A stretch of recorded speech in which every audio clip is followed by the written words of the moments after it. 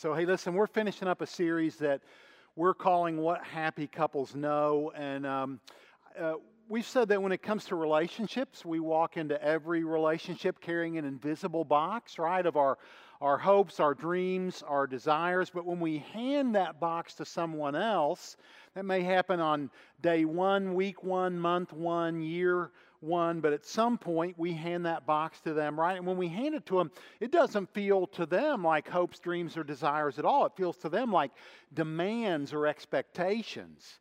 To them, it feels like a weight or pressure. And we've also said that demands and expectations always lead to a collision, right? Because it isn't just that you handed someone else your box. At the same time, they were handing you their box. You essentially swap boxes. And so what was kind of intangible and unspoken before starts to come out, and it comes out in a series of long discussions or arguments, right? About whose box is better, whose box is more important, whose box makes the most sense, right? Now listen, this is not meant to be a representation of Christian marriage. We looked at Ephesians 5 in week 2, right? And we said that Christian marriage is meant to be a submission competition. Christian marriage is supposed to be a place where both people are racing simultaneously to the back or the end of the line. And then a few weeks back, Mike reminded us that we can cast our cares, our hopes, dreams, and desires on God, right? Because He cares for us. And part of what means is that we can be honest with God, right? And that He can take it. And then last week we said that marriage is an unconditional commitment to an imperfect person, and that the math of marriage looks something like this: one sinner plus one sinner equals conflict to the second power. Right? And we also said that conflict in marriage is not necessarily or not a compatibility issue, but it's always a sin issue. And therefore, forgiveness is the only way through. That we are to forgive those who sin against us, especially in our marriage, in the same way that Christ has forgiven us. What the Scripture says is that Christ has shown us how to deal with sin, and the way through that is always forgiveness. Now today, we want to look at how the Scriptures talk about and how they define love. And we're going to land in one of the most famous statements in all of Scripture. In fact, you just heard it read. And we're going to see that the way our culture thinks and talks about love, and even the way we sometimes think and talk about love, falls very, very short of the way that the Bible talks about love. Now, this statement occurs in a book of the New Testament written to the church at Corinth. It's written by a man by the name of the Apostle Paul. The Apostle Paul used to hate Christians. He used to torture Christians. And then through a series of miraculous events, he became one, right? And so he essentially is writing to people who are Gentiles or non-Jewish believers. And here's why that matters so much. Because these Gentiles believed in what we would call and what we would know as pagan religions. In pagan religions, there were many gods. So you think things like Zeus and Apollos and Hermes and all the gods, right? So there were many gods, and those gods didn't care about people. Those gods used people. Those gods manipulated people. Those gods had there was no thought of, the gods loving people in the culture that Paul was speaking into. So he's writing to them and he's telling them two things. First of all, there aren't many gods, there's only one. And secondly, this God actually loves and cares about people. And so one of the ways you demonstrate a love for God is by loving people, loving your brothers and sisters in Christ, right? And also, in pagan religion, there was no ethics, there was no morality. In other words, you didn't do anything on this earth toward other people to try to keep the gods happy. As we've already said, the gods didn't care about other people. Instead, to keep the gods happy, you made sacrifices. So you would sacrifice things that were important to you. You would sacrifice animals. In some cultures, they would actually sacrifice children. And the whole point was, hey, we need to make sacrifices here on earth so that our crops will grow, so that our children will become healthy, so that we'll win battles, so that we'll stay protected. So the Apostle Paul is speaking into these Gentile environments, and he's saying, listen to you. Okay, the God I'm introducing to you is completely different than the gods that you know. In order to please this God, it's not about sacrifices. In order to please this God, you actually treat people the way that God has loved or that God is treating you. That is, you're to love the people around you. And the Apostle Paul elaborates on this idea that Jesus actually introduced that we need to love others the way that He has loved us. In fact, I want to remind you of that again. This is John 13, right? Jesus says, "A new command I give you, love one another." And then He says, and to which the disciples probably said, well, Jesus, that's not really a new command. To which Jesus would reply, well, wait, I'm not done yet. I want you to love one another not as you would want to be loved, but I want you to love one another as I have loved you. See, that's the new command. So it raises the bar, right, on love. And then he goes on to say, by this will all men know that you're my disciples if you love one another. And so the Apostle Paul will springboard from that one command, that one overarching command of the New Testament, and he'll say things like this, Galatians 5, 6 and 13 through 15. The only thing that counts is faith expressing itself through love. Now, by the way, when we think about verses like John 13, the one we just read, the one we're reading right now, we tend to think, well, those are church verses. Those are verses that you apply in church. But what we've been telling you is that, no, those are verses that need to be applied in your home. These are verses that need to be applied in your marriage. So we're asking the question, right? What would it look like if you were to apply these commands in your marriage, right? And so the Apostle Paul elaborates on this, and he defines what it would look like to love other people the way that Jesus has loved us. And so he pens 1 Corinthians chapter 13, and he defines this love. Now, this is a popular chapter. Some of you may have had it in your wedding. You might have even quoted it. Some of you in your wedding vows. It's often called, in fact, the love chapter. But this is a very earthy, very gritty, and very real kind of description of love. And I want you to ask yourself as we're kind of walking through it, is this the way that I'm loving other people, the way that love is described in these verses? Because what's so important to note is that a lot of us are going to find this isn't really our experience when it comes to love, that we're not either loving or being loved in this way. But it is meant to be part of our experience as it relates to the love of God. The love being described here perfectly describes the love of Jesus, the love of God. And so I just want to ask you, do you know the love of God in the way that it's described in these verses? So here we go. Here's how it starts. Paul says, if I speak in the tongues of men and of angels, right, but do not have love, I'm a noisy gong or a clanging cymbal. Now, remember, they're coming out of pagan religion, right? And so in pagan religions, they would speak what was called the language of the gods.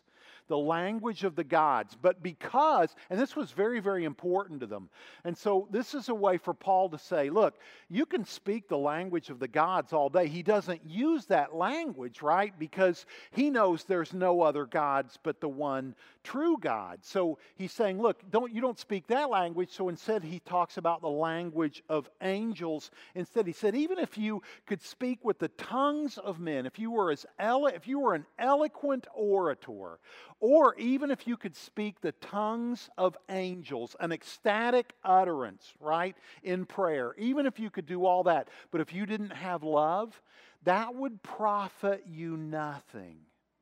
It would mean nothing. It would gain you nothing. You just become a noisy gong or a clanging cymbal. That's all. And then he goes on. He says, and if I have prophetic powers. In other words, if I can take a verse from the Old Testament or the New Testament and I speak that as a prophet to you, or I give you a word from the Lord as a prophet, but I don't have love, that prophetic utterance, that prophetic power gains you nothing, it profits you nothing. Love is the way. This is so important. What he's saying is that love is more important than gifting. Whether you have the gift of tongues, whether you have a prophetic gift, it doesn't matter. Love is more important than gifting, right? And then he goes on to say, if I have faith that can move mountains. In other words, I have this incredible trust in God, but I don't, again, have love, then I'm nothing. Now, so literally in the Greek, what Paul is saying here is he's saying this, look, I could be the smartest person in the room. I could know more of the Bible than anyone else in the room. I may be able to explain the Bible better than anyone else, answer any question about the Bible that you have, but if I don't have love, I am literally a nobody. Here's what Paul is saying. He is saying that knowledge does not equal deep. If you want to meet somebody who is a deep Christian and deeply spiritual, knowledge is not the measure. Love is the measure. Love is the measure. And it's the only measurement. And then he says, he goes on, right? And if I give all I possess. I mean, who would do that? He doesn't say, I give 10% of all I have or 20%. No, he says, if I give everything I own to the poor, and if I give my body, offer up my body to be burned. This is the way they would often make sacrifices, right? So he's saying, if I literally sacrificed my own body, I would gain nothing if I didn't do it in love or out of love, right? But here's the question. What does it mean for a man or a woman to have love? Because my guess is, if I were to do a survey of everybody in this room and say, okay, you tell me if you have love, I think every hand in the room would go up. Every hand at home would go up, right? Because when you hear the phrase, have love, it sounds like something on the inside, right? In other words, hey, I cry when I see a Hallmark commercial, so I clearly have love, right? I mean, hey, I have love in here, right? So, I feel compassion toward other people when they're going through a hard time. I feel sorry for those kids that I see on TV who don't get 3 square meals a day. I feel bad for my friends when they go through stuff. I have love. So Paul is going to make it clear that having love is not about what's going on the inside. He's going to make it clear that love is not about something that I feel, and he's going to make it very clear that love is something I do. And if I'm not doing things in my relationships to demonstrate love, then I don't really have it. It's not something in here. It's something that finds its way out into my actions. Right? And so he begins. He says, love is patient. Love is patient. In other words, true love is patient with other people. It's patient that when they're not developing as much as we would like them to develop. Or love is just patient, right? And then he goes on to say, love is kind. In other words, love defers to the needs of other people. Love builds them up. Love is kind. And there's no other kind of love than a kind love, right? And then he goes on and he says this, love does not envy or boast. In other words, when you're more talented than me, when your gifts outshine mine, when you're the life of the party and I'm not, that's awesome, because I want you to be out in front. I want your gifts to be developed. I want your talent to shine. And whether mine shines as brightly as yours or not isn't important to me, because I want you to be at the forefront. Right? Again, that race to the back of the line idea. And then it goes on to say this, and love is not proud. It's not arrogant. Right? This means, listen, how many of you have ever had an argument or a discussion? We don't call them arguments as Christians, right? They're just discussions. How many of you have ever had an argument that goes on for, you don't even have to raise your hand, that goes on for days or weeks or even months or even years? See, I say to people all the time, Jackie and I are fortunate in our marriage. Jackie and I do not fight about a lot of things. What Jackie and I do is we have the same fight or the same couple of fights over and over and over and over again. See? But when we have fights and they go on for days or even weeks, you know what that's a sign of? It's a sign of pride. It's a sign of arrogance. It's a sign of, no, I'm not going to the back of the line. I'm going to the front of the line because I got to have my way. So Paul says, look, if that's your version of love, you're doing it wrong. You're not really loving, because love is not proud and it's not rude. And then look what it goes on to say. It does not insist on its own way. This is that race to the back of the line thing yet again, right? It does not insist on its own way. It is not irritable or resentful. Now again, this is a description of agape love, the love of God. Right? So again, this is so outside most of our experience because we don't love in the way that God does. But that's the hitch, isn't it? Because the commandment, the overarching commandment of the New Testament is that we love exactly as Christ has loved us. So this is so important. It goes on in verse 6 and says, love does not rejoice at wrongdoing, but rejoices with the truth. Now, we're going to come back to that one in just a few minutes, okay? But then it kind of climaxes in verse 7 and then verse 8. It says, love bears all things, love believes all things, hopes all things, endures all things. Love never fails. Right? Love never fails. Now, as we kind of read through that list, there's one of these that doesn't make a lot of sense that I want to talk about. And the reason it won't make sense at first to you is because it's completely dependent on the one doing the loving and not the one who's being loved.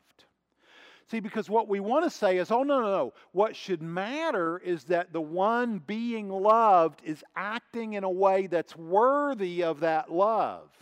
And if they don't act in a way that's worthy of that love, then we shouldn't love them that way. So it doesn't make a lot of sense, but we're going to really get into it, okay? And it's this one. So love bears all things, love believes all things. Literally in the Greek, here's what it says. Love believes the best. Love believes the best. And I want to dive into this. In every relationship, not just romantic relationships, not just marriage, not just dating, not just engagement, but in every relationship from time to time, there will be a gap between your expectations and the behavior of the other person. There will be a gap in there, right? So in other words, they say, I'll be there at 6. You expect them to be there at 6. They show up at 6:30. There's a gap, right? Hey, you were going to watch the kids. You didn't show up. Where have you been? That's the kind of gap that we're talking about, right? And every time you experience that gap, you fill in that gap with a little story. And you are the one who is in charge of the little story that you will put in that gap. So you're either going to choose to believe the worst. Well, here we go again. He said, and this is like the 100th time he's been late. You know, that's an example, right, of going right to the worst, kind of believing or assuming the worst. But what I want you to note and what I need you to understand is that you and I, we are in charge of that little story that we tell ourselves. And we either choose to believe the best. Well, I don't know why he's late, right? I don't know why they didn't follow through. I don't know why he said that and then didn't do it. But, you know, I'm going to give them the benefit of the doubt. I'm going to tell a better story about this situation to myself than I would ordinarily tell. So here's the deal. Happy couples make it a habit. They choose to tell themselves a better story when there's a gap between their expectations of someone and then their behavior. Now, several years ago, there was an author and a speaker by the name of Marcus Buckingham who wrote a book. It wasn't a book on marriage. It was actually a book on business management and leadership. But in his book, he cites a 20-year study. They studied people in the United States, in Canada, in Europe, and they were looking for, as you might expect, kind of a common denominator about what is it that makes these couples have so much longevity and still find so much enjoyment in one another. Right now, they weren't just asking people who were grinding it out for the kids and sticking together, you know, because, hey, they said they would. They were actually surveying couples who still enjoyed one another, okay? And they were looking for, they assumed there was kind of a common denominator, and that's what they were looking for. But in doing this, researchers had an assumption. And their assumption was that they would find that over time, these couples had kind of downgraded their expectations for one another, right? In other words, you know, that through time, people kind of realized, hey, you know what? He's not as great, you know, as I thought he was. She's not as put together as I thought she was. So I'm just going to reduce my expectations to kind of fit, you know, who he is or, you know, who she is. In actuality, they found exactly the opposite had happened. And so here's what they found. So let's take kindness, for example. They would survey these couples and let's say, hey, is your spouse kind? And, you know, maybe they'd have a numeric system from 1 to 5. Here's what they found. They found that the happiest couples consistently rated their spouses as higher in qualities like kindness than they rated themselves. So in other words, they may give their mate a 4 in kindness and give themselves a 3. And that worked both ways. Both couples consistently rated their spouses on key metrics as being higher than themselves. Okay? So, and at the end of their study, here was their recommendation, and this is so important. It's so powerful. Their recommendation was this, that in a relationship, when there's a gap between your expectations and the behavior of the other person, and I love this, find the most generous explanation for that you can, and then believe it. Choose to believe it. Tell yourself that story, right? just tell yourself that story. Come up with the most generous explanation for their bad behavior that you can come up with, and then just decide to believe it. Choose to believe the best, because that's what love does. Now, some of you, you're pushing back. I get it. I understand this, because there are some obstacles to this. So I want to talk about the obstacles. One is this. It's what we experience in our marriages, right? Yeah, but he did it again. Yeah, she said she would for the 100th time, and she didn't. So how am I supposed to believe the best when there's this history of shortcoming and failure, in my marriage? It's like clockwork. The other thing, the other obstacle that we bring into the relationship isn't the history of our relationship. Do you know what it is? It's who we are. In other words, we kind of go, look, we don't come into relationships as blank slates, do we? No, we come in bringing our own hurts, bringing our own triggers, bringing our own insecurities, bringing our own mommy hurts or daddy hurts or other kinds of hurts. And so we bring that into our relationships, right? And we say, here it is. You deal with it. You take care of this. So we bring our history. We bring our baggage, our fear, our insecurity. And because of that, listen to me, this is why you push one another's buttons so often. Because of that, there are certain behaviors that trigger you, and there are certain behaviors that trigger the other person in your marriage, right? Okay, but here's what I want you to hear. So I've owned that there are obstacles, right? But even with all your junk, even with all the stuff you bring in, even with the inconsistency of your spouse, right? It is still a choice to believe the best every single time. Every time.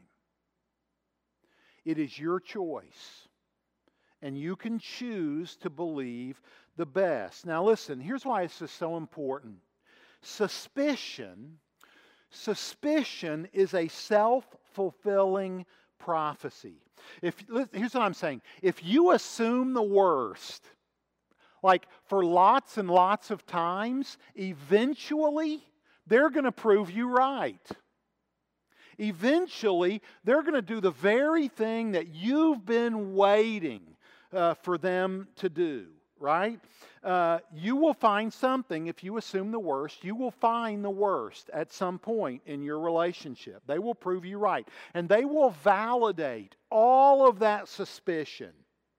So look at this now. It says, one of the verses we looked at earlier said, love does not delight in evil, right? This was kind of a tricky one. Love does not delight in evil, but it rejoices with the truth. You know what that means? One of the things that means, listen to me, is that love isn't trying to catch the other person doing something wrong. That love isn't trying to catch the other person doing something wrong. That love is not about building up a case against the other person so that you can finally step in and say, aha, you did this, you said that, and I knew you would. See? Instead, love protects. What is it that love protects? It protects the relationship.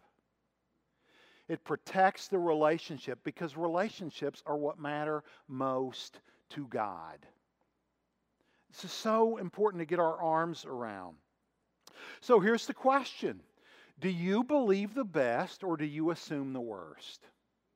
Which is it? Do you believe the best or do you assume the worst? Which way do you go? When there's a gap between your expectations and the behavior of the other person, do you find yourself going, you know what? I'm going to tell a really favorable, generous story about this, and that's the story I'm going to believe. Which way do you go? And I just want you to know, regardless of who you're in a relationship with, regardless of what he's like, regardless of what she's like, it is a choice, no matter how inconsistent they are, it is a choice every single time. So let's think about it this way. Sometimes it helps, right, to kind of pan through the options. So let me just ask you this morning, what are the options in your relationships? Are the options going to get you anywhere? Are the options going to take you forward or backwards in your relationship? So let's just kind of work through this little script together. Here's one option. You ready? Here's the alternative. You ready? Lean in. Delight in uncovering mistakes. Thrive on speculation. Assume the worst. Embrace the doubt. Now, I want you to imagine that you're sitting down with your kids. Your kids are older. Maybe they're engaged. Maybe they're about to get married. And you're going to give them advice about what makes a marriage relationship successful, right? If you're going to give them advice, how many of you would actually sit down and give them this advice? Here it comes. You ready? Basically, honey, just lay a trap. Just lay a trap. Wait, and he'll step into it eventually. See? And then you can say, aha! I knew that you were going to step into that trap. I knew that was going to happen. Just lay a trap. Just always be looking for stuff. Always be suspicious. Be the detective in your relationship. Piece things together. Build your case. And then you can prosecute. How many of you would ever give that advice to your children? That's fair. Here's the deal, though. Some of you, that's the way you conduct business in your marriages. That's the way some of you relate to one another in your marriages. You may never give that advice to your kids, but that's the way that you live. This is why. Listen, no one would give that kind of advice because they recognize where that's going to end every single time. So here's your homework assignment for those of you who are married. The next time you experience a gap between what you expect and how your spouse behaves, fill in that gap with a better story. That's not your spouse's responsibility. No matter how consistent or inconsistent they are, it doesn't matter. It's your responsibility and only you can do it. Just tell yourself, I am going to choose to believe a better and more generous explanation for their behavior, no matter what our history is. Now, listen to me. Does this mean you don't have difficult conversations? When someone doesn't measure, when they tell you they'll be home at 6 and they show up at 6:30, should you have a conversation about that? Absolutely, you should have a conversation about that. That's what adults do, right? They have conversations when, especially when we tell our mates we're going to do something and then we don't do it, right? Of course you have the hard conversation. You may have the hard conversation over and over and over again, but then you know what you do right after you have that hard conversation? You believe the best. And you don't assume the worst.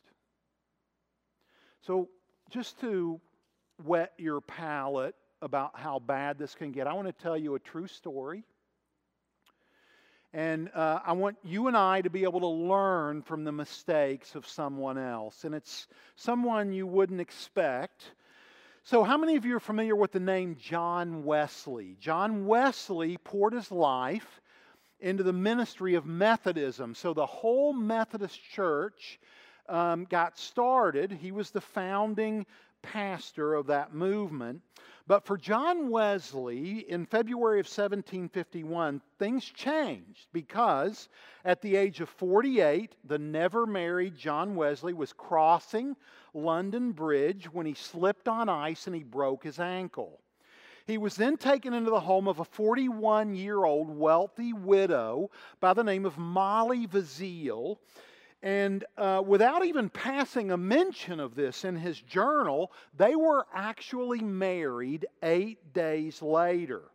Now, some biographers have since referred to their ensuing marriage as the 30-year war. Doesn't that sound like a fun marriage? During the course of his ministry, John traveled some 25,000 miles on horseback. He preached some 40,000 sermons. He also believed that his marriage to Molly should in no way reduce his travel or his ministry, saying, quote, "I cannot understand how a Methodist preacher can answer to God to preach one less sermon or travel one less mile in a single state than in a married state." Now, Molly tried for the first 4 years of their marriage to try to travel with him, but she stopped after she experienced almost constant illness, seasickness, and fear from dangerous mobs who would often gather and try to relieve John of his life. So she was bitter that he refused to travel less, and he was bitter that she expected him to travel less. And so they became bitter enemies. She returned home, and he continued to travel extensively. Okay? One time, in an effort to sabotage his ministry, Molly broke into her husband's office to open his personal mail. She then sent damaging letters to his critics and the newspapers, and even sent letters from her own hand undermining her husband and seeking to destroy his ministry. This included accusing him of adultery with his housekeeper, a charge which he continually denied. Their bitter conflict even escalated to physical violence. A visiting minister reported that he witnessed Molly ripping John's hair out. And in one of his own letters to his wife, John seemingly admits to assaulting her and saying, now this is English, this is Old English, so it's hard to understand, right? But here's what he wrote.